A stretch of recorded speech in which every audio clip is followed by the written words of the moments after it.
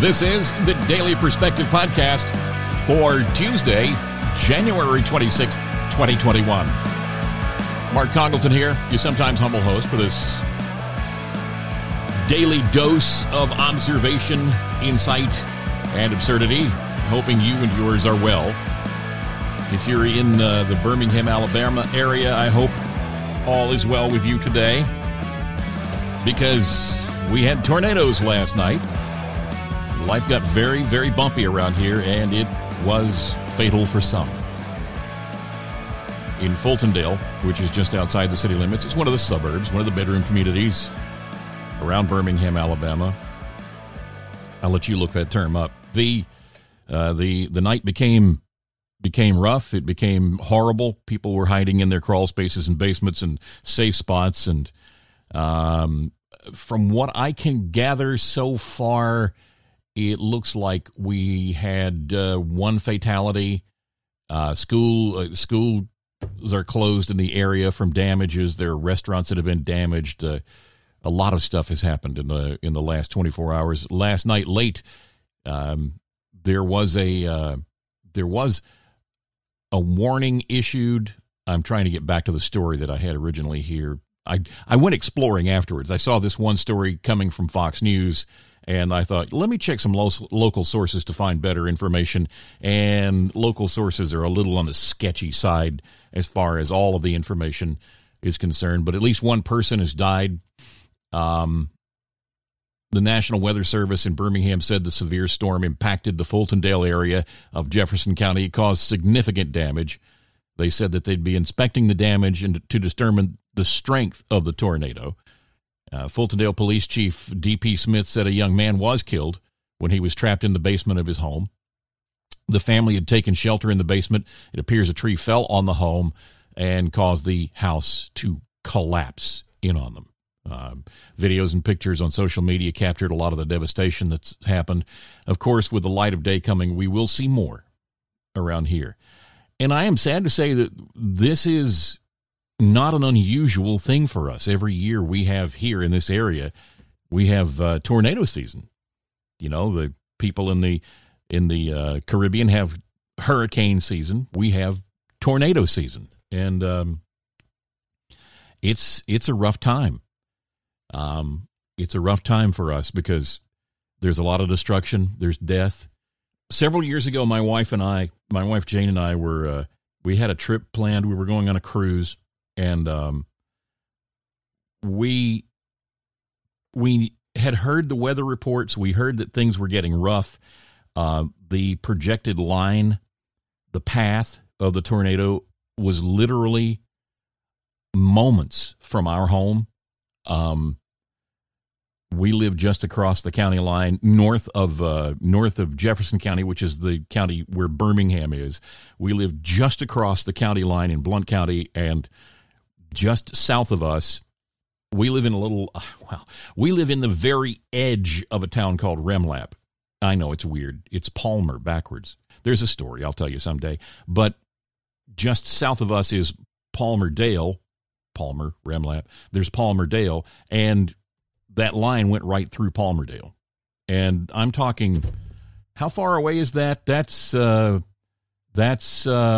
miles from us, something like that, as the crow flies. And we heard it was going to be bad. We heard there was a lot of thunder, a lot of lightning, a lot of noise that night. And then the next morning we got up very early before daylight, took off to the airport before the news was actually hot for the morning. And in Atlanta, at our layover in Atlanta, we sat in the Atlanta airport leaning towards the TVs in the airport, watching the news coverage and the footage from minutes away from our house where the tornadoes had come through. It was a bizarre experience. So, as I say, this is something that is normal for us. It's normal.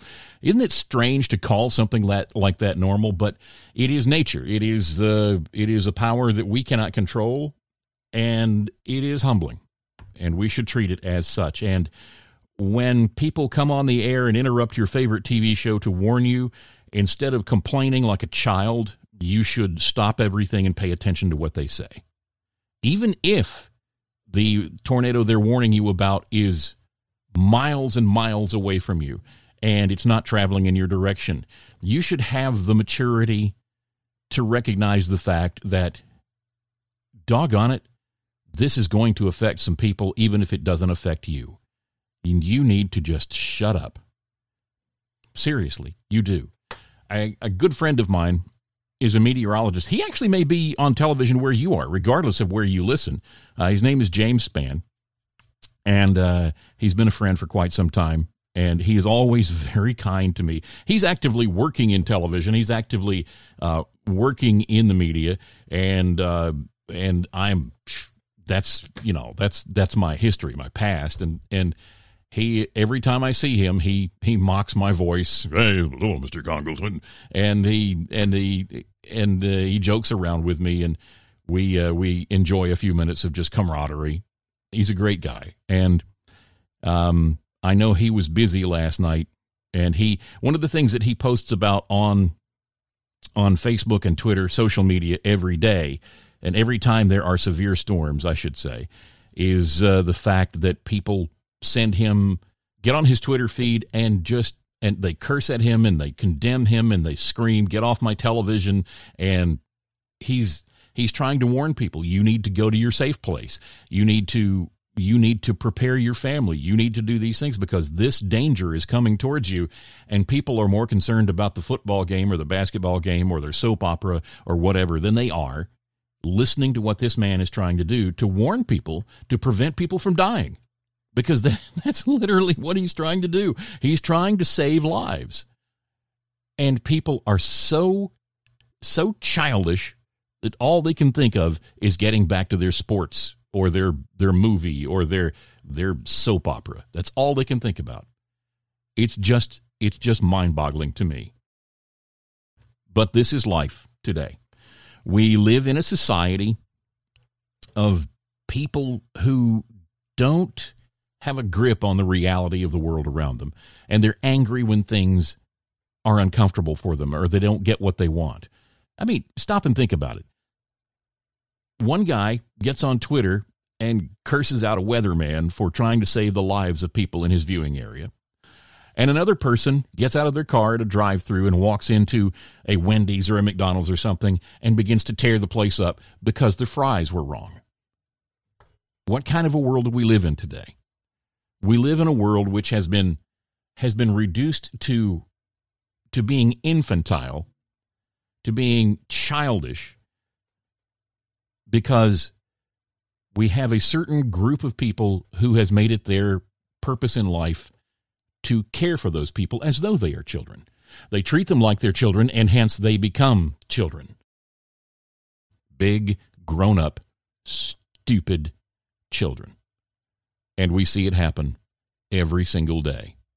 And yet, we fail to recognize the fact that the reason this is happening is because certain people feel like it is their responsibility to shepherd the rest of us because we're too dumb to take care of ourselves. And you may be thinking, well, didn't those people just prove they were too dumb to take care of themselves by cursing out the weatherman and by tearing up a McDonald's or a Wendy's? Not necessarily. What they've proved is that they have become that way because of the shepherding.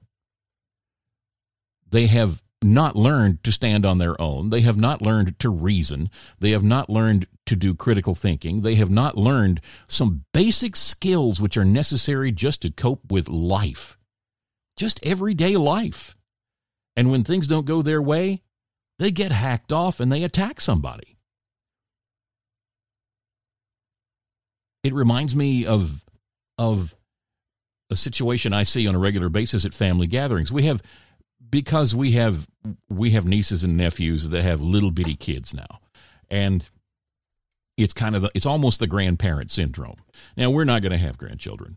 That's something we've just resigned ourselves to. So the nieces and nephews kind of fill that void for us. With the biddies, the little bitty babies, and so we'll be over for a gathering, a family gathering at a holiday or a birthday or something like that. And there are all these little ones. And when they don't get their way, they scream and they wail and they cry. And it can be as simple as as not being able to sit in exactly the same spot as another one of the children is.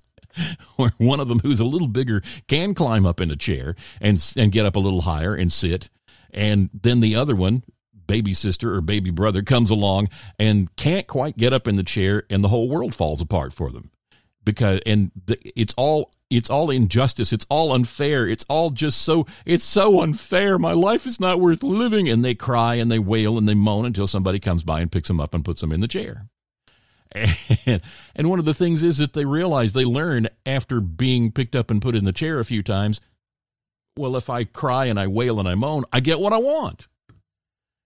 And so we have a whole segment of our society now that has learned to cry and scream and wail and get what they want, because there are politicians who make it their life work to make sure those people get what they want.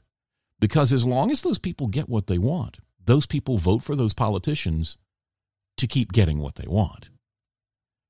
And so here we are. We live in a world, in a society, where people sit in a coffee shop and condemn everyone who disagrees with them using mobile devices they would not have if it were not for those people they are condemning and the society that those people uphold. It's just a bizarre situation. And they refuse to learn from the history we have, and those who are the shepherds are making sure that history is getting harder and harder to find, so that we won't learn from our history, but we can learn from that history that we have, that whenever we get to this point and we, in our world's history, and we allow others to do that, to shepherd a society, once those people have that authority and power, they don't give it up. They just don't. And they will actually destroy some of the tools they used to get where they are.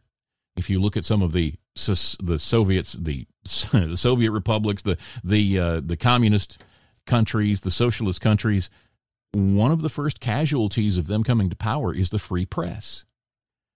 And so the Jim Acostas of the world, these people who condemn the people they disagree with, if they get unhappy with the new leadership and do the same thing, they'll find themselves unemployed, unemployable, and if they continue raising a ruckus about them, you may not find them at all. Because that is the history and the pattern of socialism, communism, leftism. So today, I start off by talking about a tornado that has wreaked havoc here, and the people who object to being warned about the tornado, because they're so spoiled, so rotten, so childish, that they can't see past their own pleasure and their own comfort for the sake of the well-being of other people. And the reason that happens is because we live in a spoiled, rotten society. And a spoiled, rotten society eventually comes to the point where it enjoys being spoiled, rotten, and it defends being spoiled, rotten, and it elects people who will continue to spoil them, rotten. And there we have an opening segment for a Tuesday, the 26th of January, 2021. Still to come on this podcast, Twitter has initiated something called Birdwatch. We'll look at that. Twitter has banned someone and has banned a handful of high-profile conservatives. We'll take a look at that. The office of the former president has been created by former President Trump, and people aren't happy. And guess who the highest paid person on the government payroll is today? That's all coming your way as the Daily Perspective podcast for Tuesday, January 26, 2021 continues.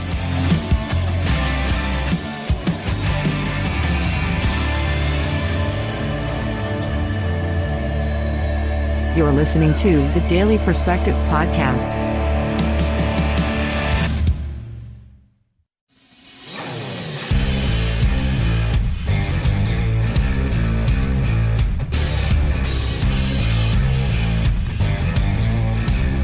It's the Daily Perspective podcast. I was just scanning through Twitter here trying to find something, which I'm not finding, because I wanted to read it to you and quote it directly instead of paraphrasing it. I mentioned James Spann in the first segment. He's my friend who's a meteorologist, and he's all over the place. He's not just here in Birmingham. He does weather for radio stations all over the country, and he is the chief meteorologist for the ABC affiliate here in Birmingham. And on Twitter this morning, he actually posted, well, thank goodness I didn't have to interrupt, insert program name here, to give you weather updates. And he did that because people condemn him for interrupting their programming to save lives. It's just insane. It's just lunacy, absolute lunacy. But it happens. And I realize because of cable and other services that a particular television station's signal spreads a lot farther than it normally would as a broadcast signal. So people in outlying fringe areas get to see that particular TV station crystal clear when they wouldn't normally be able to do so. So they'd have to find some other way to get that particular network affiliate. But and as a result, the weather forecasts may not completely cover them accurately, but just because you aren't personally affected doesn't mean that there aren't hundreds and hundreds of thousands of people in an area which are going to be affected. They're going to be affected. So you should just shut up. You should just shut up because there are people who are trying to save lives. Absolutely trying to save lives. It's just nuts. And now I've got Spann's, I've got his Twitter feed up, and I'm searching through it, looking for that post, but it doesn't matter. I've made my point now. But that's the life we have today. People so dumb that they object to people interrupting television programs in order to save people's lives. That's where we are. We shouldn't be surprised, I guess, because we also live in a society where a social media company will ban people for expressing an opinion that they disapprove of. Not kiddie porn, not outright proven lies, but an opinion. Twitter banned Mike Lindell. He's a high-profile conservative. And he's, of course, the guy you see on TV in all those MyPillow ads. They banned him because he still believes the election was stolen. As do many people. Many people, if they don't necessarily believe it was stolen, they still have their doubts. As we saw yesterday with Rand Paul. Going face-to-face with George Stephanopoulos. Saying that he doesn't believe it's really been investigated. And it should be. And Stephanopoulos standing staunchly on the party line. And the party line is, well, it's been dismissed by all of these people. Check them off. A, B, C, D, E. And so that's supposed to mean it never happened. Well, what if they said that because it was inconvenient to say otherwise? Or they would possibly be implicated in something deeply dishonest, illegal, and damaging otherwise. What if there actually is funny business going on in our government so it protects itself from that kind of investigation? What if the deep state is really not a conspiracy theory? So Twitter has banned Mike Lindell for his opinion. They're also doing something which I find is interesting. They've initiated something called Birdwatch. It's a community-based approach to weeding out what they call misinformation. It's a pilot version of a community-based approach that will work to develop a system, that while they work to develop a system where general users are going to be able to add a note and report on different posts, specifying their opinion if they find something wrong with what other people write. Here's what they say. We apply labels and add context to tweets, but we don't want to limit efforts to circumstances where something breaks our rules or receives widespread public attention. We also want to broaden the range of voices that are part of tackling this problem. And we believe a community-driven approach can help. The name of that pilot system is Birdwatch. Approved contributors will add notes that are viewable to the public on posts they believe are misleading. Birdwatch is in a testing phase, so the notes will be visible on a different web address for now. Twitter says that the data will be publicly downloadable in TSV files. They say they know it may be messy, may have problems, but they believe it's a model worth trying. I would suggest that all they've done is to make official something which has been done before. As people who dissent with an opinion or a view express that in the comments, instead of it just being comments, there will be some sort of a little tag that shows some little icon or something that shows this has been tagged by the Birdwatch people. Well, people, I should say, progressives, liberals, have been reporting things they disagree with for a long time now, which is why you read from time to time some of your favorite conservative people on social media say, hey, I just got out of Twitter jail, or I just got out of Facebook jail, or something like that. And the reason was that something they posted was reported as being transgressing community guidelines.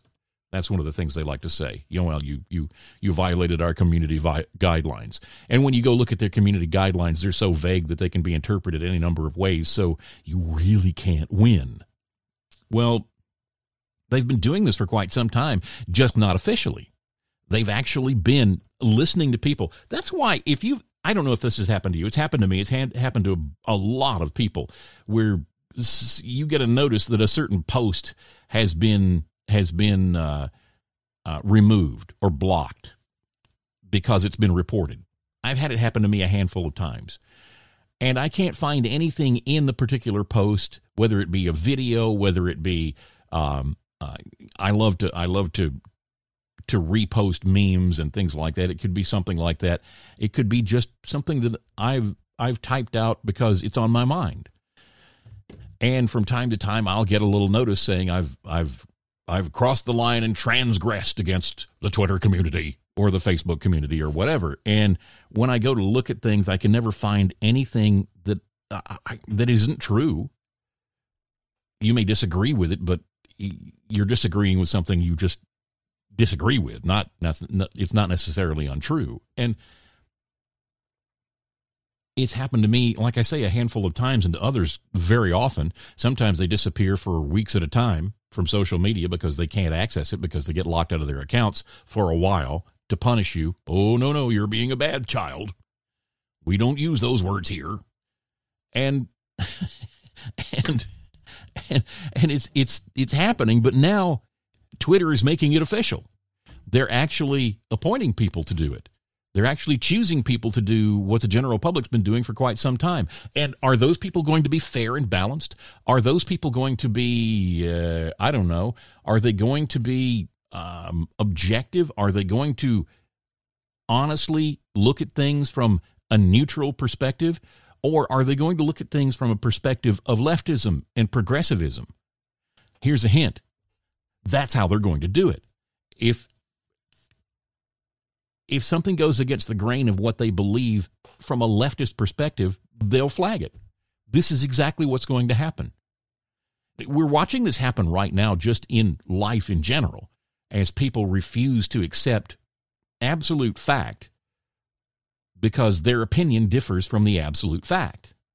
And this is exactly what's going to happen with Twitter. You just watch. You watch what happens. Twitter is trying to stop random people from spreading misinformation now by letting other random people decide what misinformation actually is. Get ready. This is going to get weird. Just so you know, okay? And even though he can't post on Twitter anymore, President Trump is still trying to make an impact, and that's a good thing. We've had a lot of news lately about him forming another political party, and I told you the other day how I disagree strongly with that, because all that will do is split the vote. And we've seen it happen again and again. I don't know if you remember when Ross Perot got into the mix many moons ago. Ross Perot got into the mix during the Clinton years as a third-party candidate. And a lot of people voted for Ross Perot. I had family who voted for Ross Perot because Ross Perot made good sense. And I sat there thinking, he'll never get enough votes to win. All he'll do is suck votes away from the conservative side because he's talking like a conservative, even though he's not a conservative. How can you vote for this guy who's just going to split the vote and guarantee that the liberal is going to go into office? Which is exactly what happened. He guaranteed Clinton a win. Well, if you have to apply the same standard when it comes to your conservative candidate. If that conservative candidate sets up a third party, decides to run as a third party candidate, just because of human nature, people are going to step into the booth and they will not vote for that third party candidate because that third party candidate doesn't represent the D or the R that they have always stood behind. You see what I'm saying? And I think you understand that. When it comes to politics, a lot of people treat politics a lot like team sports. They will always be faithful to their college team. It doesn't matter if they have sucked at what they do for decades, they will always be faithful to their college team. They'll always pull for them, and they will complain about unfair refereeing. They will complain about cheating. They will complain about all manner of things, even though their college team is awful. That's how loyal they are to them. And people treat politics much the same way. They just go in and they mark off, pull the lever, fill in the circle, whatever, for the D or the R. They don't think. They just stay faithful to one thing. And when you pull votes away, you endanger the solidity of the vote. Not a good thing. We'll talk more about this after the break. You're listening to the Daily Perspective Podcast.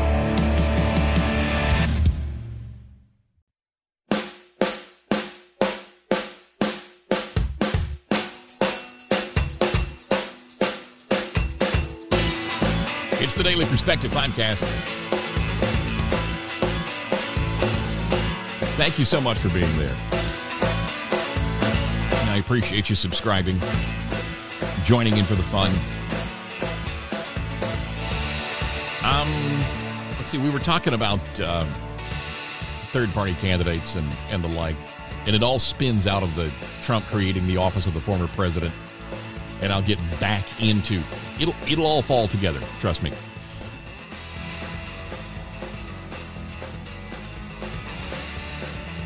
When I was talking about people treating politics like team sports, I was trying to get to the point that people don't think about who they vote for. So many people don't think about who they vote for. They just believe that their chosen political party are the good guys and the other guys are the bad guys. And it doesn't matter who is running or what they represent or what they say or what they do. They're always going to vote for that particular party because that's who they've always voted for. That's who their family's always been, Democrat or Republican and the like. And because of that, that is actually so strong that it is what determines the outcomes of elections, regardless of the principles, regardless of the platforms, regardless of the policies, regardless of anything which may be espoused by any candidate. What determines the election usually is that loyalty to the D or the R. And so within those confines, within that particular system, we have to be wise enough to understand that if you're going to change the direction of the country, you have to do it from within that system.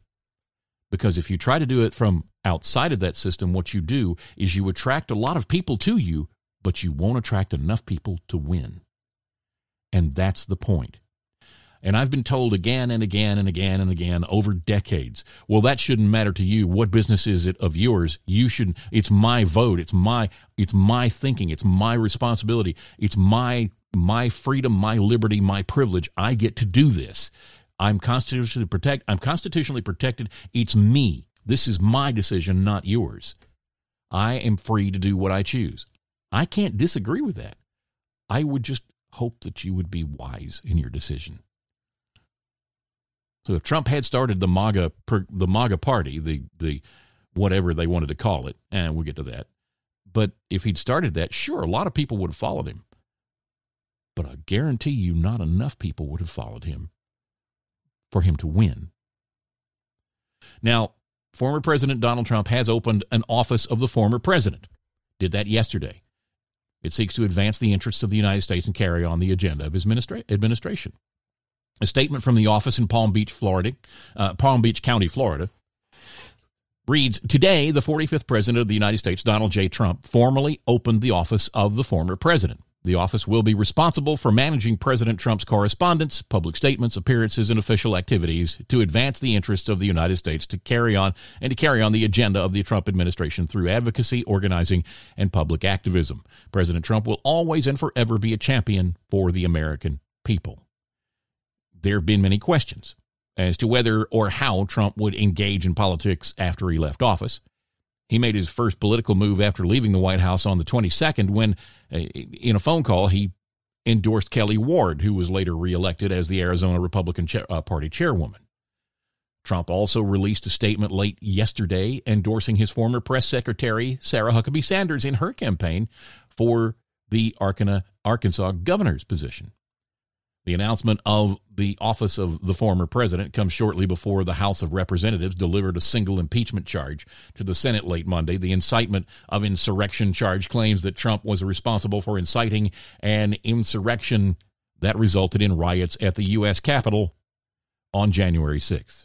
Just between you and me, that's a big stretch. They're going to have a lot of trouble making that stick, unless they stack things somehow and cheat somehow. And with Chief Justice John Roberts bowing out and saying he won't have anything to do with this, they've already got the first step handled. Now, there are people who are saying, wow, this is awesome. He's doing what Obama did. He's doing what he's doing organizing. He's actually going to get active and do something. Every president, upon retirement, sets up an office of former presidency in order to handle correspondence, in order to handle, things like setting up a library and the like. It's just part of the process after you step out of the position or are boosted from the position. And so people who are praising the decision and people who are demonizing the decision on the left are ignorant of the fact that this always happens. And the fact that he is not setting up a third party is actually good news, because this Patriot Party, or I think it was the MAGA Patriot Party thing, has nothing to do with him. It's been set up.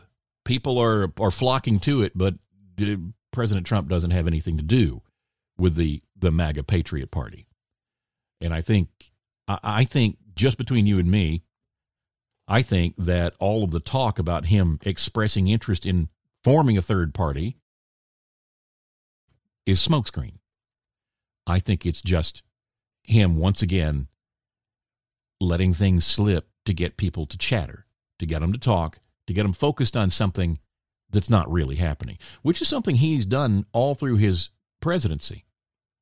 He has floated things out there to get the news media preoccupied because they're so focused on the sensational. He'll slide something out there to get them to chatter and to focus and to chase a certain direction. And that direction is not what he's doing. So that's something to keep in mind, okay? Something to keep in mind. Let's see. I need to slide back up here, and I need to figure out where I left off, because in this story from epochtimes.com, there's some good information. The announcement of the office of former president comes shortly before the House of Representatives delivered that single impeachment charge to the Senate late yesterday. Though Trump left office on the 20th, Senate leaders are determined to press forward if convicted senators can then choose to disqualify the former president from ever holding office again. And I would suggest to you that that really is one of their goals. It's not the only goal, but it is one of their goals. They want to demonize him and reinforce negative opinion of him with the uninformed, as well as prevent him from ever running from office again. Some Democrats are also looking at using the Constitution's 14th Amendment to bar him from holding office. When Trump left Washington for Florida on the 20th, he told supporters he and his team would be back in some form. He said, "We love you. We'll be back in some form. I'll always fight for you. I will always be watching. I will be listening." He later made remarks in a similar vein, saying that he'll make a comeback in some way. Quote, "We'll do something, but not just yet." He said that to Rob Crilly of the Washington Examiner on Friday, and didn't elaborate. Former U.S. Ambassador to Germany, Richard Grenell, said over the weekend that Trump had told him he wants to run for the presidency again. Grenell told Newsmax, quote, "He's told me personally multiple times that he does want to run again, so we'll see if that holds and how that comes about. I think we've got a long ways to go." Campaign advisor Jason Miller said earlier this month that Trump would be involved in the 2022 midterms, with the immediate focus being to help Republicans win back both chambers of Congress. It's unclear whether he would run for president in 2024.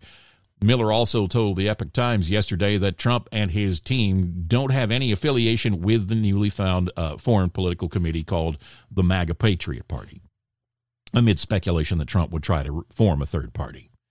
So as I said, he's not doing that. And hopefully, I really do hope, he has seen how wrong that could be and how really it wouldn't result in a win. A lot of people would insist, yes, he could. He's so popular. Look at his popularity. He could win as a third-party candidate. I don't think so. And the reason, I've already expounded upon that to a degree, but you have to also factor in the Republican Party.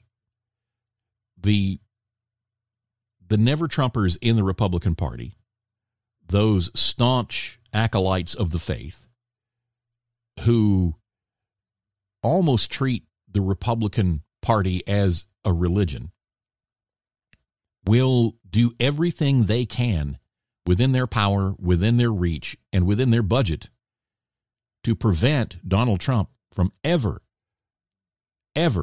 holding office again.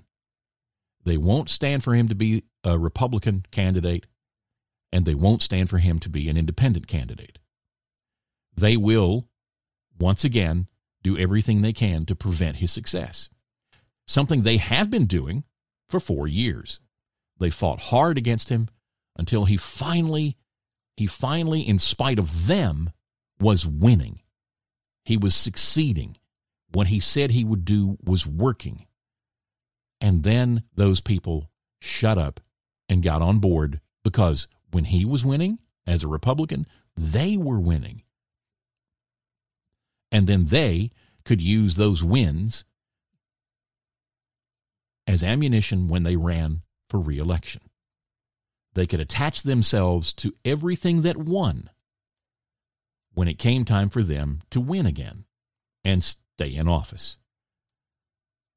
But when it came time and it looked like they could get rid of this man who was a colossal inconvenience for them, who was changing business as usual in Washington, D.C., who was draining the swamp so that we could see what was really going on under the surface of all that murky water. When that opportunity came up to get rid of him, they jumped on it by being quiet, by not weighing in and saying what they needed to say, by stepping back and watching to see which way the wind would blow before they became involved. And so here we are. We have establishment Republicans who will fight against him. We have the Democrat Party who will do anything, literally. And there are no reservations, none. They will literally do anything to win. And then you have the people who insist on him being that third-party candidate because, well, look at what he did. He can win again. No, not as a third-party candidate. What he's got to do is he's got to stand behind people who will run as Republicans and use the Republican Party against itself. That's what he's got to do. Because they want to win.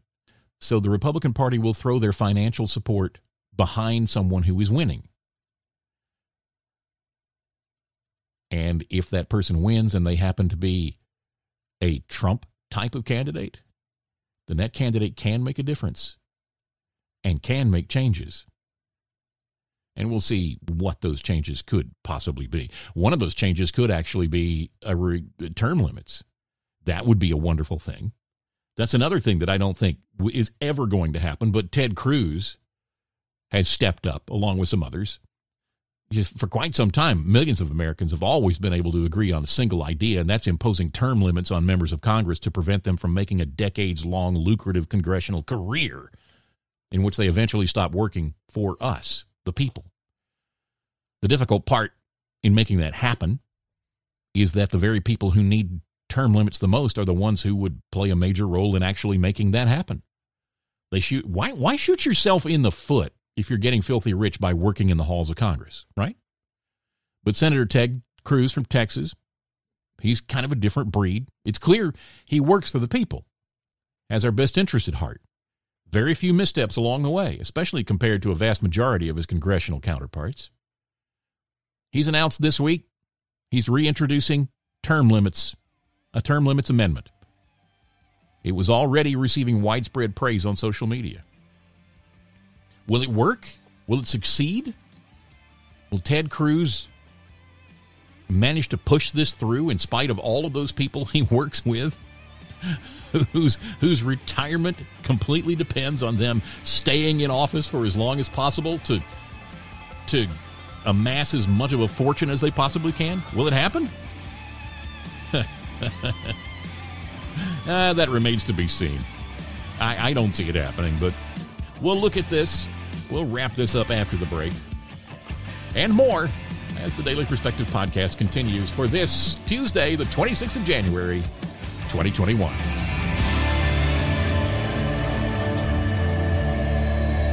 You're listening to the Daily Perspective podcast.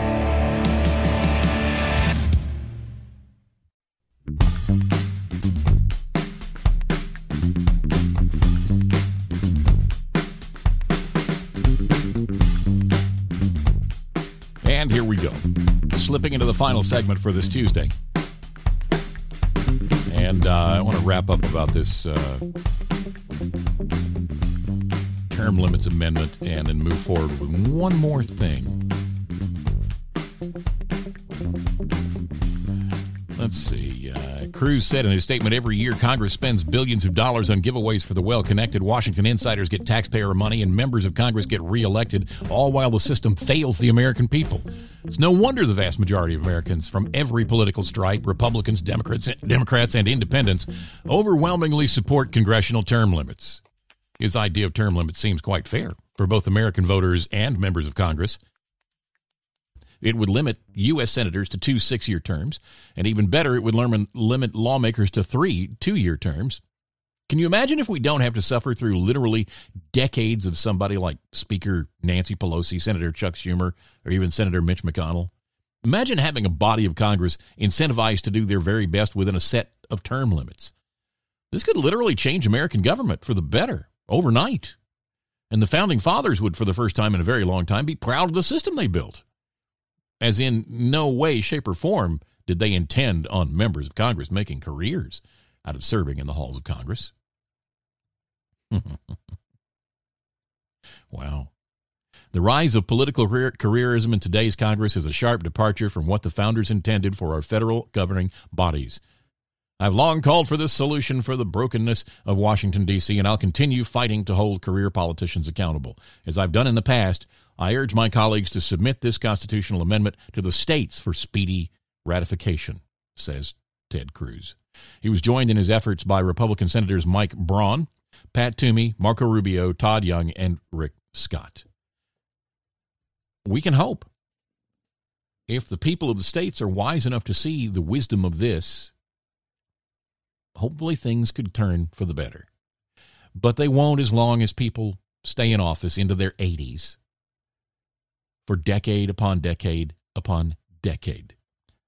That needs to change. It was supposed to be a part-time job. You go, you serve.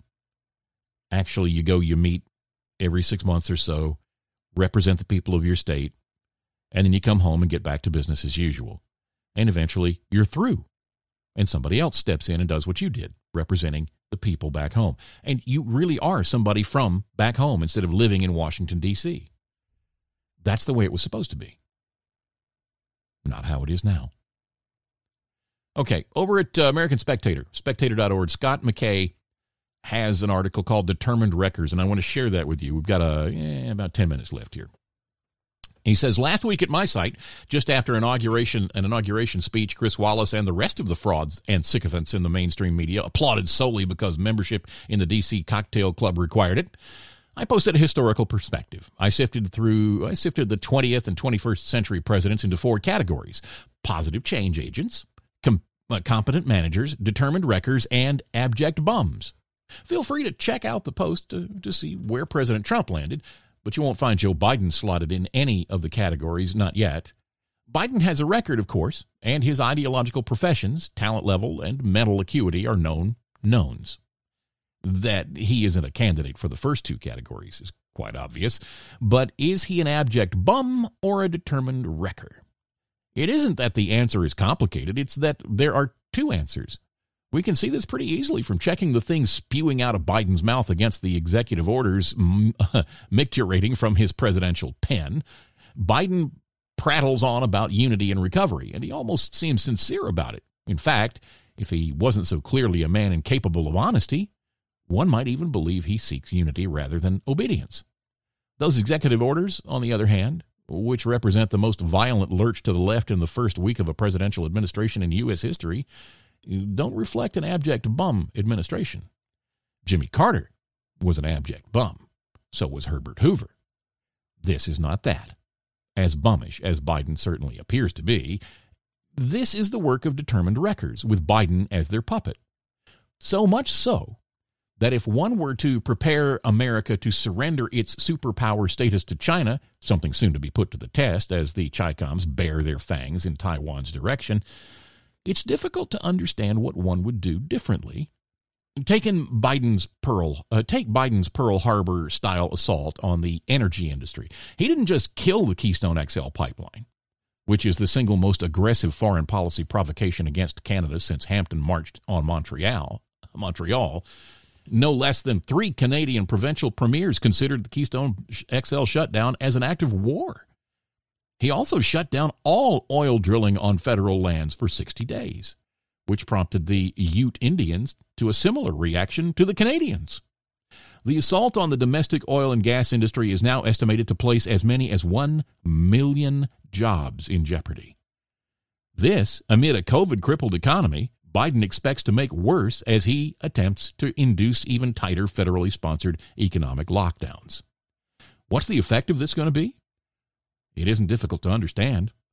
Biden is yapping about decarbonizing the American economy, which is a destructive fantasy. There is no decarbonizing the American economy, at least not until someone cracks the code for cold nuclear fusion, and any attempt to do so will merely have the effect of destroying the domestic energy industry. We all know what that means. It means relying on foreign oil. It also means paying top dollar for it. It means being dragged into more Middle East wars in which American interests are murky, if not non-existent. It means turbocharging Vladimir Putin's treasury as Russia takes over from the United States as the world's leading producer of oil, and does so amid a global oil shortage and an inevitable price spike. It also means China's ongoing attempts to buy up third world oil fields with its state-run oil companies puts more control of the energy supply in the hands of hostile powers who will use that leverage against us. Of course, Biden isn't just acting to empower China in the oil and gas realm. He's also allowing them to insert themselves into our power grid. Yes, Biden suspended a Trump executive order signed last year that prohibits utilities serving critical U.S. infrastructure from using suspect hardware made in China. That move calls into serious question whether Chinese hardware might compromise the integrity of the power supply in the case of a conflict, and whether it could be used to hack our power grid. Then there's the executive order destroying women's sports and inserting men into women's bathrooms. There's one re-yoking the United States to the Paris Agreement. Even though the American economy has met all of its benchmarks without the top-down economic control it envisions, a pretty obvious signal that the control, rather than the carbon emissions, was always the juice behind the Paris Agreement. There was the rescinding of the Trump Muslim ban, meaning we'll now be taking in refugees by the thousands from lawless hellholes like Sudan, Syria, Yemen, and Libya, in which no authority is available to vet candidates for terrorist leanings. There was his mandate of mask wearing on federal property, which he himself violated several times in the first 3 days of his presidency. And there was his throwing open of the southern border, something sure to reignite the chaos that had gripped the American Southwest before Trump put a stop to it, and all but certainly will turbocharge COVID infections from Texas to California. He's certainly not done. His cabinet choices indicate the people who control Joe Biden are wild-haired radicals, revolutionary Jacobins who despise this country as founded and are determined to wreck it in order to replace it with something of their own making. Crowding the National Guardsmen he called it to D.C. to protect him from imaginary assaults into billets in open-air parking garages in near-freezing weather reeks pretty decisively of contempt for ordinary Americans, does it not? And Team Biden's rescinding of Trump's 1776 commission is a gratuitous bit of historical vandalism that can't be dismissed as house cleaning. No more patriotic education for this regime. It's full-on cultural warfare against all of you white racists, even those of you who are less than white. An abject bum posing as a determined wrecker with advisors and functionaries to match gives us the worst of all possible worlds. I once had a conversation with a sage individual who told me something surprising. Faced with the choice among socialist candidates, he says, always choose the least competent one, because his blunders will render him ineffective to ruin your life. That doesn't specifically apply to Biden, because his opponent in November was no socialist. But one would have thought the addle-pate resident of the White House would take things slowly in order to give the American people a chance to acclimate ourselves to him. You know, the old saw about boiling the frog slowly so he doesn't jump out of the pot. But Biden, or more to the point, the people who control him, don't understand subtlety. They don't understand blowback. Or if they do, they welcome it because they think it'll justify the real war they want.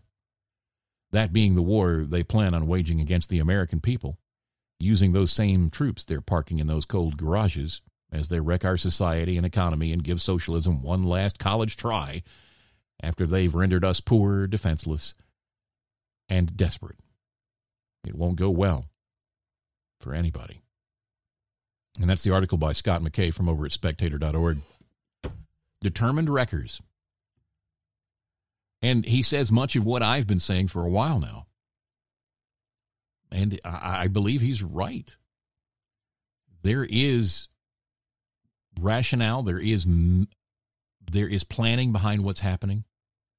And there are also telltale signs that the people behind what's been happening in the past week, just this week, you realize it's just been not even a week since Inauguration Day, that they've enacted so much stuff. He's signed so many executive actions, executive orders to do so many things that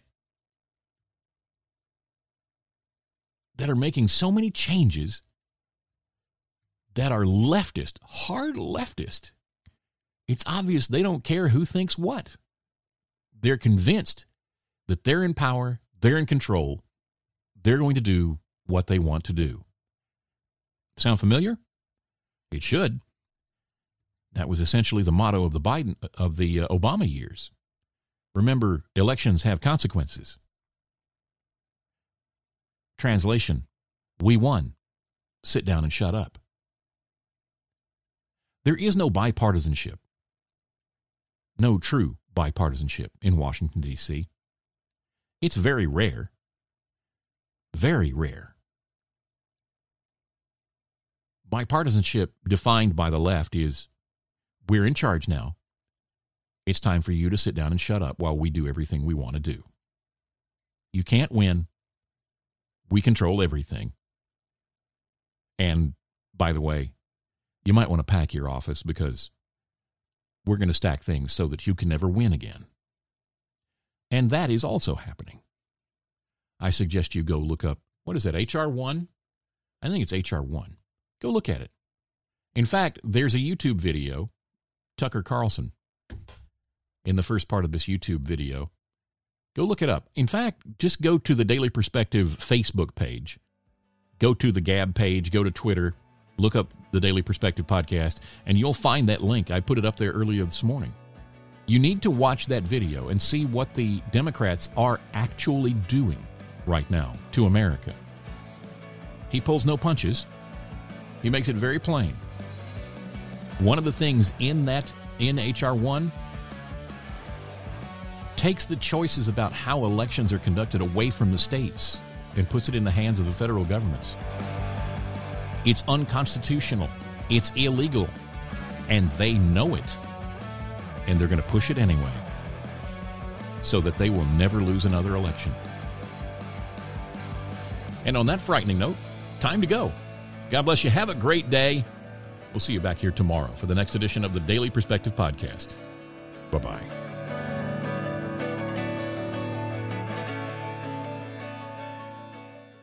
Oh, we're done.